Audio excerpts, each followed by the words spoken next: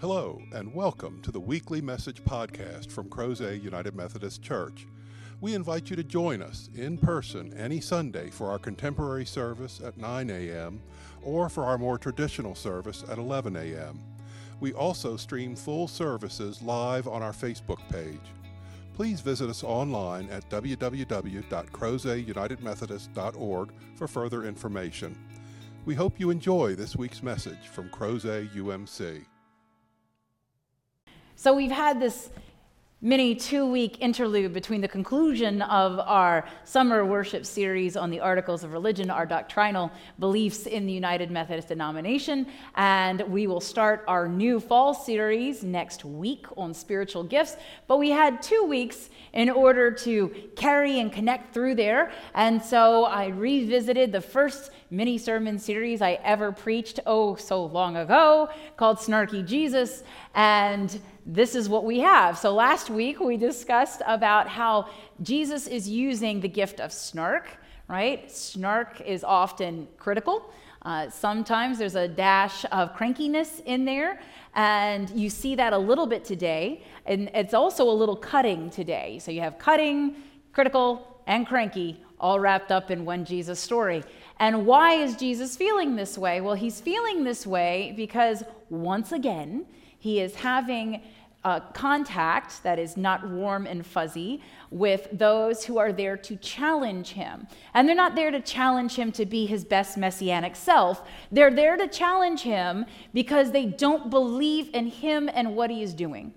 And so let's kind of set the scene a little bit. It says, according to our scripture, that Jesus was there in Jerusalem at the temple complex for a religious observance. It was a remembrance of the dedication of the temple after it had been rebuilt and restored. And so this is a momentous occasion. And Jesus is there to worship, there to attend to his religiosity and thus to his spirituality. And yet, as he is there in the portico, and in order to kind of paint that picture a little more, there is the temple proper, which has the Holy of Holies in it, and then it has an outer courtyard where offerings are made, and then there's an extended courtyard where women are allowed to go because you have to have separation. And then outside of the walls of the temple is a grand courtyard, and a lot of things are happening in that grand courtyard. There are people who are praying, there are people who are playing music, there are tables with money changers, or there will be up until Holy Week, and there's a lot of things happening outside. There's a lot of busyness there. All around the grand courtyard is a covered walkway.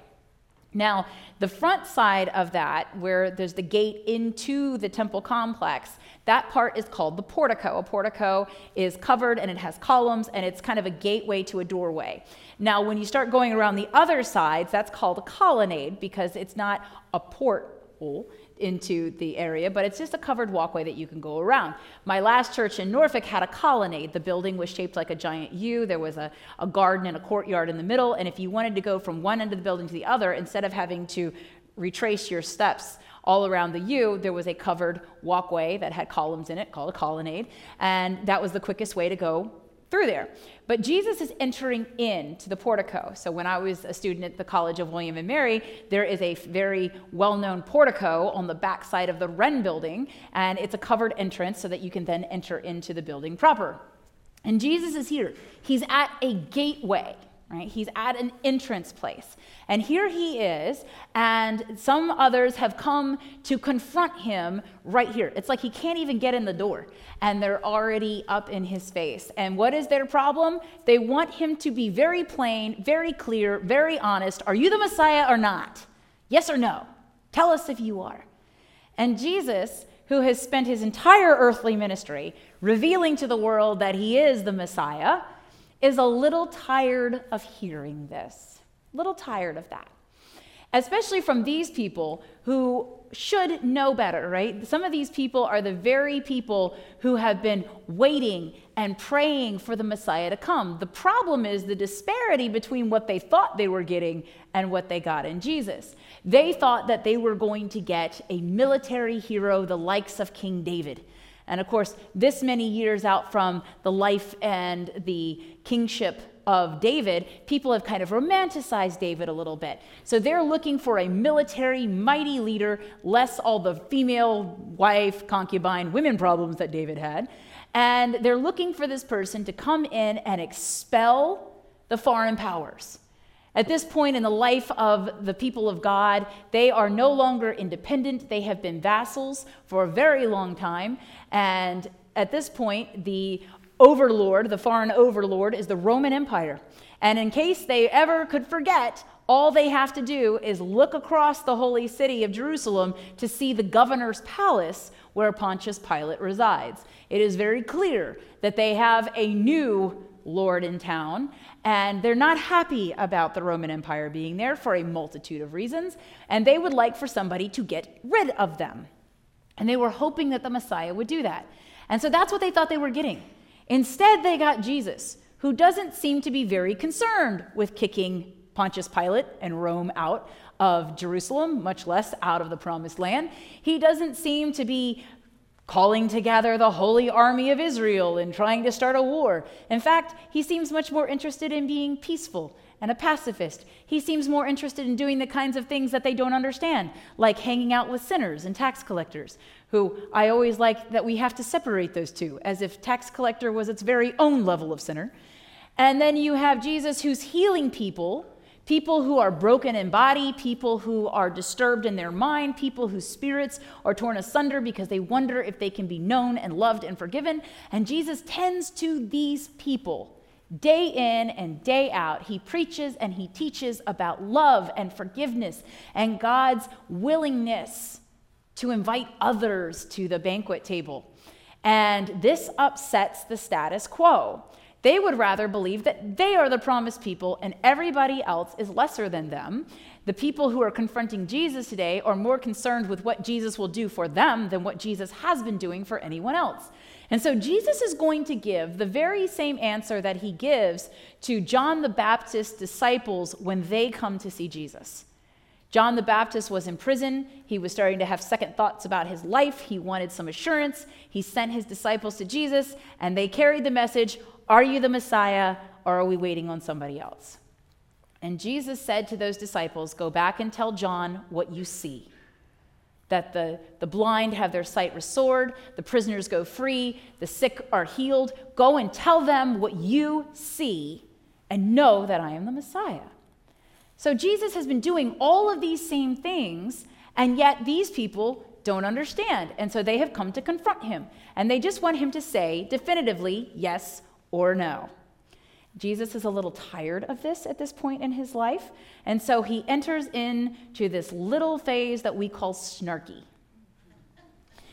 And so he says to them, "You should see what I am doing and know who I am." Right? Not just anybody walks up and does the kinds of things that Jesus does, feeding thousands of people at one time, multiplying food. Not just anybody walks up and turns water into wine. Not just anybody walks up and commands spirits to vacate people that are being tormented. Not just anybody can come and heal those who are broken in their body and restore sight to the blind. Not just anybody can do that, but Jesus does it day in and day out, time and time again. You would think that someone would go, "Wow, he's either really holy or he's got God's blessing to do these things." And so Jesus says, "You have seen what I have done. However, I understand why you don't believe in me, because you are not my sheep. My sheep know my voice, and I acknowledge them, I claim them, and they follow me. And you are not my sheep." But he could have stopped there. But Jesus wants to kind of drive this point home. Jesus has his sheep because this is the will of God the Father. God the Son has been given these sheep. He is the good shepherd that is to lead his sheep. Hence, we have this described here in our stained glass window on this side of the sanctuary. Jesus depicted as the good shepherd. He calls to his sheep. Those who are in his flock hear him, know him, and seek him to follow him. Now he says, "You are not my sheep." That's the way it is. But God has given these sheep to me, and no one will snatch them from my hand. Not you, not death, no one. They are mine because I am in the Father and the Father is in me. And so Jesus, if we read the subtext, is telling them that he is God incarnate. And at that moment, that's when he says, the Father and I are one. And that sends them over the cliff. They are very upset at that point. Can you imagine? You're in the temple version of a narthex, and they decide to pick up stones and stone Jesus. You think they would be like, I'm sorry, can you step out to the parking lot so that we can talk? No, instead they pick up the stones. And Jesus, who's already kind of ventured into that promised land of snark, responds to them, I have shown you many good works. For which one of these are you going to stone me today? You're going to stone me because I fed people? You're going to stone me because I forgave people their sins? You're going to stone me because I have healed people who were sick and broken? Why you want to stone me today? Pick one. And so they, knowingly, respond, oh, no, we're not going to stone you for those things, right? As if those things have all been fine. We're not going to stone you for those. We're going to stone you for blasphemy because you are claiming to be God, and that is offensive to us. We're going to stone you for this. And Jesus says, I am doing the work of God. You don't have to believe in me. I am doing the works of my Father, he says in verse 37. Then do not believe me. But if I do them, even though you do not believe me, believe the works, so that you may know and understand that the Father is in me and I am in the Father. Because we are one. But instead, they don't want to hear that. They don't want to hear that God incarnate is in their presence. And Jesus is a little tired of having to constantly have this conversation. Notice nobody ever walks up to Jesus and says, I really appreciate all the selfless things that you are doing. How can I help you? What would be beneficial for me to fund your ministry? Or what might help you to be able to do this longer, further, farther? What would be the way that I can support the good things that you are doing? No one ever walks up to Jesus and does that. They walk up to him and they're like, tell me what I want to hear or I'm going to stone you. You'd be a little sassy too. And so today, in this scripture, Jesus has called the question, what am I doing that is so offensive to you? What am I doing? Now, he's telling them in a biblical way, a little saying that some of us have heard, stay in your lane. You ever heard that? You probably heard it when someone was teaching you to drive, and God bless all those people that teach you to drive, right? Because that is a panic attack waiting to happen when you're in a car with a new driver. Panic attack waiting to happen when you are the new driver. Forget having to sit there and not have the brake control. And so when you hear those words, right, stay in your lane, it means pay attention to the path that you are on and do not veer. Don't be distracted. Don't be concerned with what's going on in that car 2 lanes over. Pay attention to where you are.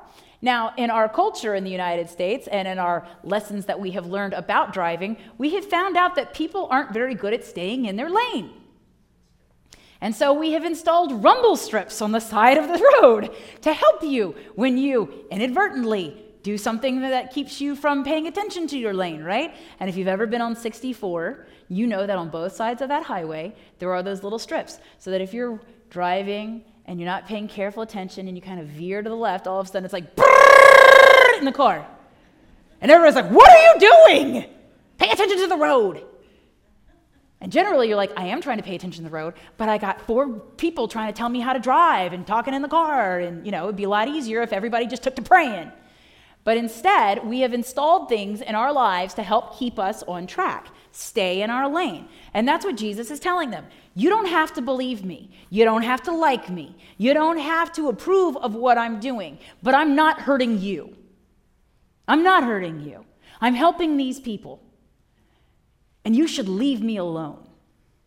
It's your decision whether or not you believe in me. That is your right. That is your gift that God gives you the opportunity to decide whether or not you will believe, hence faith. However, do not try to hurt me or those people that are a part of my flock because I am serving them. Stay in your lane. And if you go back to the beginning of the gospel account of John, there John the Baptist is very clear about setting up this paradigm, right? He says, I am here, and he offers this baptism of repentance for the forgiveness of sins because he, in the tradition of the prophet Isaiah, is there to make straight the paths of the Lord. Make them straight. It's a lot easier to stay in your lane when they're straight. Right? And if you've ever driven in other places, we're actually very fortunate in Virginia. If you've ever driven in other places, driving and trying to stay in your lane is a nightmare. right? When I was going to seminary in that wilderness wandering I call New Jersey, they have very special roads in New Jersey. You have to stay in your lane unless there's a pothole that will engulf the entire front axle of your car, for one. And two, they have invented things up there that I had never seen in any other state before. So if you've ever been to New Jersey and you've been fortunate to drive, the Jersey Turnpike, then you'll know that there are multiple lanes of shimmering highway, generally 4, sometimes more. And so when you're getting onto the highway, a lot of people go, I don't want to be in the far right lane. I would rather be over there, 3 lanes over, in the 4th lane, right? And so what they do is they initiate and engage what is called the Jersey slide. You turn on your turn signal, and then you cut across 3 rows until you're in the row that you want. Then you turn your turn signal off, and you have arrived. However, if you've ever been somewhere and witnessed someone initiate the Jersey slide, you know that it's generally accompanied by a lot of screeching brakes, gesticulation through the windows, and the honking and leaning on of horns. Because a lot of times that's about somebody trying to do what they want and getting into your lane. And in New Jersey, they really don't want you in their lane. They got a lane and they're in it, and you should not have slid into their lane unless they're sliding into your lane, and that's different.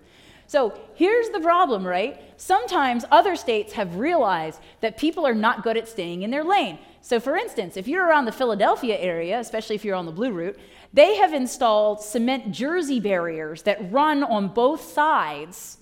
They don't have rumble strips. They have giant cement bricks. Forget letting you know. You'll just ping like a pinball. And so you spend your whole time very concerned like this in your car that you're going to hit cement and die. And so you focus on staying in your lane. However, Jesus didn't have cement barriers and Jesus didn't have rumble strips. His snark was his rumble strips. That's about as close as you got for Jesus. And so when they come and they're trying to prevent Jesus from doing what he is doing, he finally gets snotty with them and says, I'm doing good things. You want to stone me for doing good things? Well, no. That sounds really bad when you put it that way. No. We're going to stone you because you're claiming to be God. And so you would think that if you're going to get into a verbal banter at this point in the life of Jesus with Jesus, that you would be prepared for Jesus to pull out some scripture. And so he does. He pulls out one of the Psalms. And in that psalm, God takes God's seat at the divine council and says to all the other gods, you are gods and you are doing a bad job. I'm paraphrasing here. But basically, Jesus is citing this text and saying God has declared that there are other gods. And at this point in the life of Israel, they are interpreting to that as people who were put in power by God, who are abusing their power and their authority. And so Jesus says, it's in the scriptures, and the scriptures can't be annulled. So why are you so offended that I am saying I am God's son? It's in the Bible. Which, of course, opponents really love it when you cite scripture, right? They love that. And so Jesus does. And Jesus ends the argument by saying, this is not your problem. Stay in your lane. And then they want to arrest him. Okay, they're done trying to kill him in the portico. And so now they decide they're going to try to arrest him. Well, they can't because Jesus is not going to be bothered with that today. I'm sorry, not today. I'm a little busy trying to do all the things that you're upset about because you don't like the people I'm doing them for. You don't like the people that I am healing. You don't like the people that I am spending my time with. You don't like the people who are being blessed by my words and my teaching. Instead, you want me to do what you want me to do. But I am not here to do that. Now, I talked to you last week about how Jesus being a little snarky is part of the rich prophetic tradition of the Old Testament. Well, Jesus being snarky today, recognizing that he is God incarnate, is actually also very Old Testament. It's very God the Father in the Old Testament. I mentioned to you how Moses got really frustrated one day, probably the umpteenth time after some Israelite was like, it was kind of better in Egypt, where we were in slaves and didn't even have straw to make bricks, but we had cucumbers. And so one day, Moses had had enough, and he said, your people, God, your people that you gave to me, these are your people. I didn't birth them. They are your people. And by the way, they're not great people. So God, fixed the little things there. However, there was another day where Moses was talking to God, and God had kind of had enough. And God was like, I'm sick of all the complaints. I am sick of it. I have done everything. When was the last time somebody did 10 plagues for you? When was the last time? Be grateful. You're here. You're not making bricks with no straw. You're not under the thumb of Pharaoh. You're not in Egypt in this little ghettoized area called Goshen. You are headed toward your own promised land where you can be independent until you mess up. That's very biblical. And then you complain every step of the way. The water's too bitter. We don't have fresh produce. We used to have meat. Why are we out here? My feet hurt. I mean, who knows what they're complaining about now? And God has had enough. And so God says, all right, Moses, I'm done. I'm done. And we're going to wipe them out. And I'm going to start again with you. We're going to try again with you. And Moses is like, I would like for us to discuss this. Because there was a time before Moses where God did get rid of everybody and start again. We call that Noah. And how did that go? How did Noah feel about that? Well, let's put it this way. Noah gets out of the ark with his family that he's been on the ark with for a long time. And then he plants a vineyard, makes wine, gets drunk, and passes out naked. That's how Noah felt about starting again. And so Moses is like, let's not do that. Let's talk about it. Let me give you some reasons why that might not be a good thing. So Moses is going to become the PR agent for God, which is before they even invented PR. And Moses is going to say, do you know what the Egyptians will say? Do you know that you are a sociopathic, psychotic deity who went through all of this trouble to bring these people out of Egypt, only to bring them out into the wilderness and kill them all? That is not good for your image. We should revisit this. Never mind the fact that, do you want to be responsible for all of humankind coming from you? I mean, that's a lot to lay out there. And so Moses is like, let's not do that, okay? And God's like, fine, we won't do that. I won't destroy them all, but I am going to send a little plague, and we're just going to weed out some of the bad ones. We're just going to wither it down a little bit. It'll be fine. And they do. And so there is this tradition of God just hitting God's breaking point. Because I don't know if you know people, but people can push you to a breaking point. They can do that. Do it with 500,000 people all at once who want cucumbers. Right? Do it all at once. It's a hard thing. And so sometimes I don't think that we can blame God Almighty, especially not God Almighty in human incarnation as Jesus, who's finally like, enough. But oh, by the way, there's a wonderful Snarky Jesus text that happens when he's 12. You know, when all kids get snarky. When he's about 12, there is the story that says that Jesus was in the temple. He was at Jerusalem, and he had gone there with his parents and his family.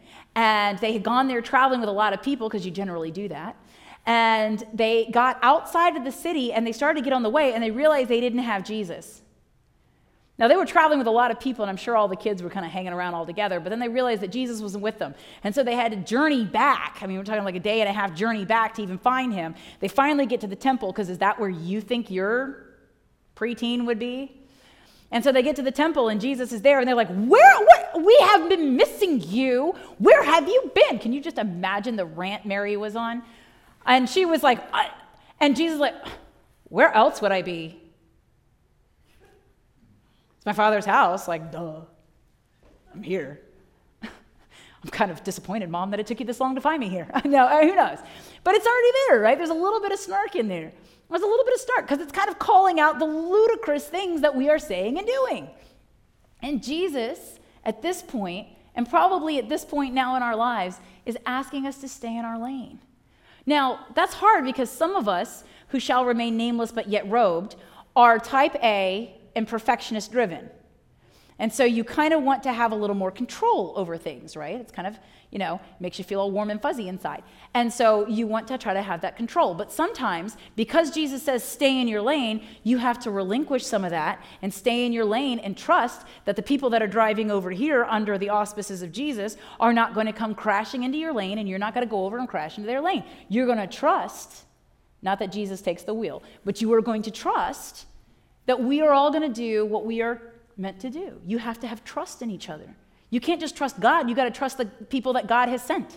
You've got to trust each other. And so earlier this week, I got a text message from my colleague, the pastor over here at Tabor Presbyterian, in a little catty corner across the street from us. And one of the local schools had reached out to her and had said that they have 15 families that desperately need clothing for their children for the first day of school. Now, I don't know what kind of person you were getting ready for the first day of school, but I was kind of focused on that first day outfit. And even though my mother would take me and we would go shopping for the outfit, and even though I had the outfit, you get ready to go to bed, but at midnight, you're not really sure that the outfit's right. So you get up and you try it on and you're like, it's not right. And so you spend 2 hours trying to figure out how to make that work. And guess what? It wasn't any more right at 2 a.m. than it was at midnight. And my parents were generally like, just go to bed. For the love of God, go to bed. And I was like, if I don't fix this now, it's not going to be right at 7 a.m. We have to fix it now. And so I had a lot of inner and outer anxiety about that because you were setting the tone for the year. You were telling people who you were. The summer has passed and I have shown up and I am different now. And look at this, right? It was a whole different thing. And so there was a lot of pressure on that first day outfit. Well, that resonated with me when I'm reading about kids that don't have clothes. And I'm talking about not kids that don't have the style they want. I'm talking about kids that probably don't have clothes that either fit or are even seasonally appropriate. And they need clothes. And so I was like, what are we doing? And she said to me, well, we can offer half the money for the gift cards. They're going to buy 15 different gift cards for the families. We have half. Can you do the other half? Absolutely. Yeah. How do you want to do it? How do you want us to get the money to you? How do you want us to have it happen? So we worked out that. We worked out all of the nuances of how we were going to do this appropriately and in accordance to financial policy. And then I said, okay, so how are we going to get the gift cards? She said, well, I'm going in to Charlottesville tomorrow anyway. I will go pick them up. Okay. And then part of me is like, well, what store are you going to go to? And what denominations are you going to get them into? Are we going to put any limits on this? Like if you get it for Target, are they going to buy video games? Or are we just going to make sure that they buy clothes? And then a very sassy savior came into my head and was like, stay in your lane. Your job was to take the gifts that had been given by my people and to make sure that they got in the hands of those families and those children that desperately need clothes. That is your lane. And you have done that. Good job, good servant. Sit down. You don't need to micromanage this. And that's really hard because I'm getting ready to micromanage my own kid's first day of school outfit. And maybe God was like, you know what? That's going to be a real lot. You're going to want to focus on that. Because he's been telling me all summer he doesn't need new clothes. So if it's a cold day, the first day of school, my son's going to look like Nadal in capris. I'm not really sure what's going to happen there. Or maybe it'll be a really hot day and he'll be wearing shorts, but he'll look like Wilt Chamberlain from the Sixers in the 70s. I'm not really sure yet. We'll see. And so it means something, right? To be able to say, this is what God needs of me and I'm going to do it, and I'm not going to do it with any strings attached. Because have you ever had somebody give you something and put strings on it? You like that? I'm giving you $100, but you have to put it in your savings. Well, what am I going to do with it there? Because you're a teenager and you're like, I don't want $100 in an account that my mom oversees, right? That's not what you want. You want $100 because you had things that you could buy. Right? You don't want strings attached. God doesn't put strings on what God gives you. God has put no strings on anything that God has given you. And let me tell you, my siblings in Christ, a lot of time throughout history, Christians have tried to put strings and make Jesus a marionette on this cross. When Jesus came down from this cross, there were no strings attached. If you hear my voice, if you acknowledge me, I acknowledge you. You are my sheep, and I will save you. And death will not snatch you from me. No one, nothing will snatch you from me. You are mine, no strings attached. And so we don't have strings. God doesn't put strings on it. God says, do you want to be forgiven? I forgive you. You want to be loved? I love you. But no strings attached. There is none of that. There is no God saying, you can be my people as long as you do this. You are now my people because I love you and I have redeemed you, says Jesus Christ. That's why you are my people. And so Jesus has told us 3 things that we need to do to stay in our lane. 3 things. Took 613 commandments in the Old Testament and brought them down to 2 and added 1 more. Jesus says you will love God you will love your neighbor, and you will love them as I have loved you. Those are the three things that we will do. Notice none of that is micromanage what kids wear on the first day of school. Notice none of that is try to determine whether people are worthy of being part of your family of faith. Notice none of that is about critiquing people and deciding that they can't be saved Christians because we don't like the way they talk or the way they act or the people they hang out with. Notice it was just love, love, love. We will love them because we have been loved. And I had an experience one time where I got to kind of watch this play out, right? This strings attached and the stay in your lane. Because if you've ever been to the downtown mall in Charlottesville, you know that there's a lot of open outdoor seating. And so I was sitting outside of a restaurant one day, and my dining companion had gone in to use the restroom, and so I was out by myself, and then you engage in your favorite thing to do on the downtown mall, which is people watch. And so I was people watching from my table, and a little further to the actual walkway where everybody's kind of passing by is another table with another couple. And the man was sitting there, and one of the regulars on the downtown mall came up to him. Now, I have seen this person for many years, and I suspect that this person is either transiently homeless or persistently homeless. And I've talked to this person. This person is usually asking for a little bit of money or whatever you have on hand. And so this person walked up to this table and said to them, "Do you have any money?" The man reached into his pocket, pulled out his wallet, gave the man a $20 bill. And the man, genuflected and walked off. And then she weighed in.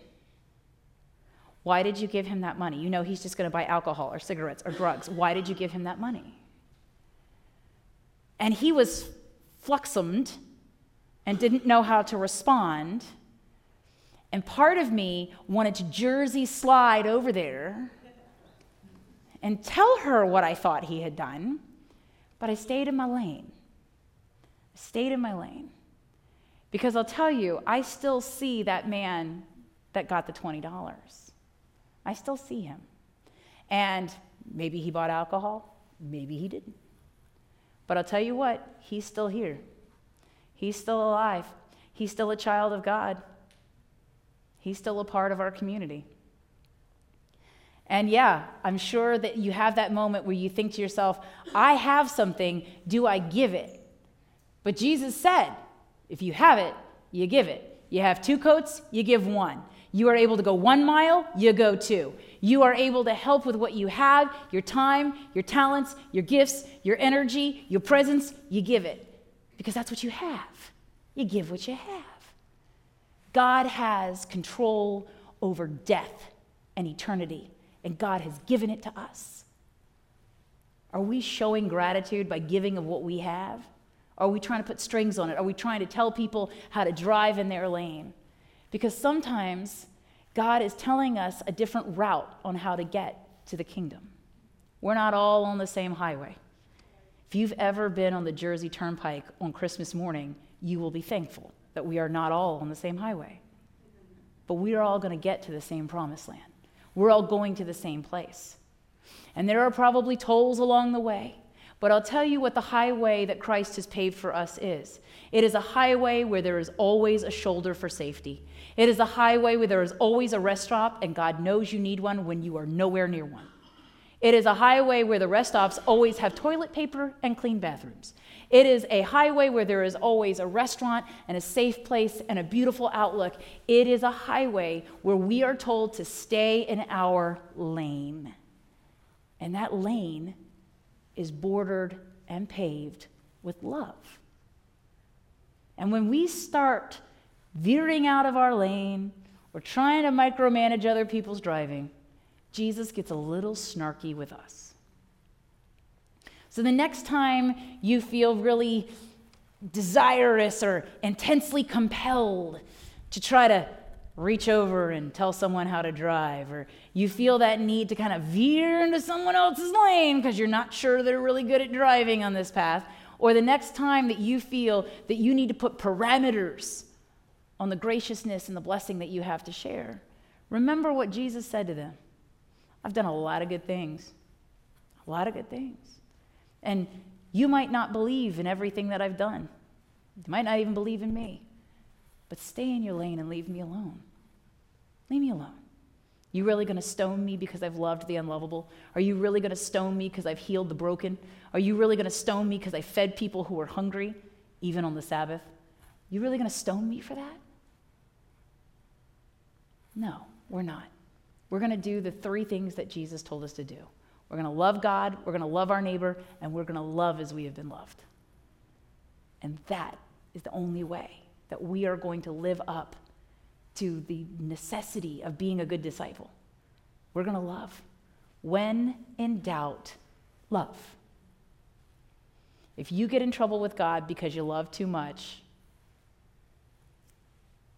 I doubt that day will ever happen. I've had God say a lot of things to me. I've never had God be like, stop loving them. Stop it. Stop it. Never had that. I've had God say stop it on a lot of stuff, not that. Never. And have you ever seen somebody who is selflessly loving another person? Doesn't it inspire you? Doesn't it make you feel warm and fuzzy inside? Don't you like that's what Jesus was doing. That's it. We're going to love. We're going to stay in our lane and we're going to love. Amen? Amen. All right. May it be so. In the name of the Father and the Son and the Holy Spirit we pray. Amen.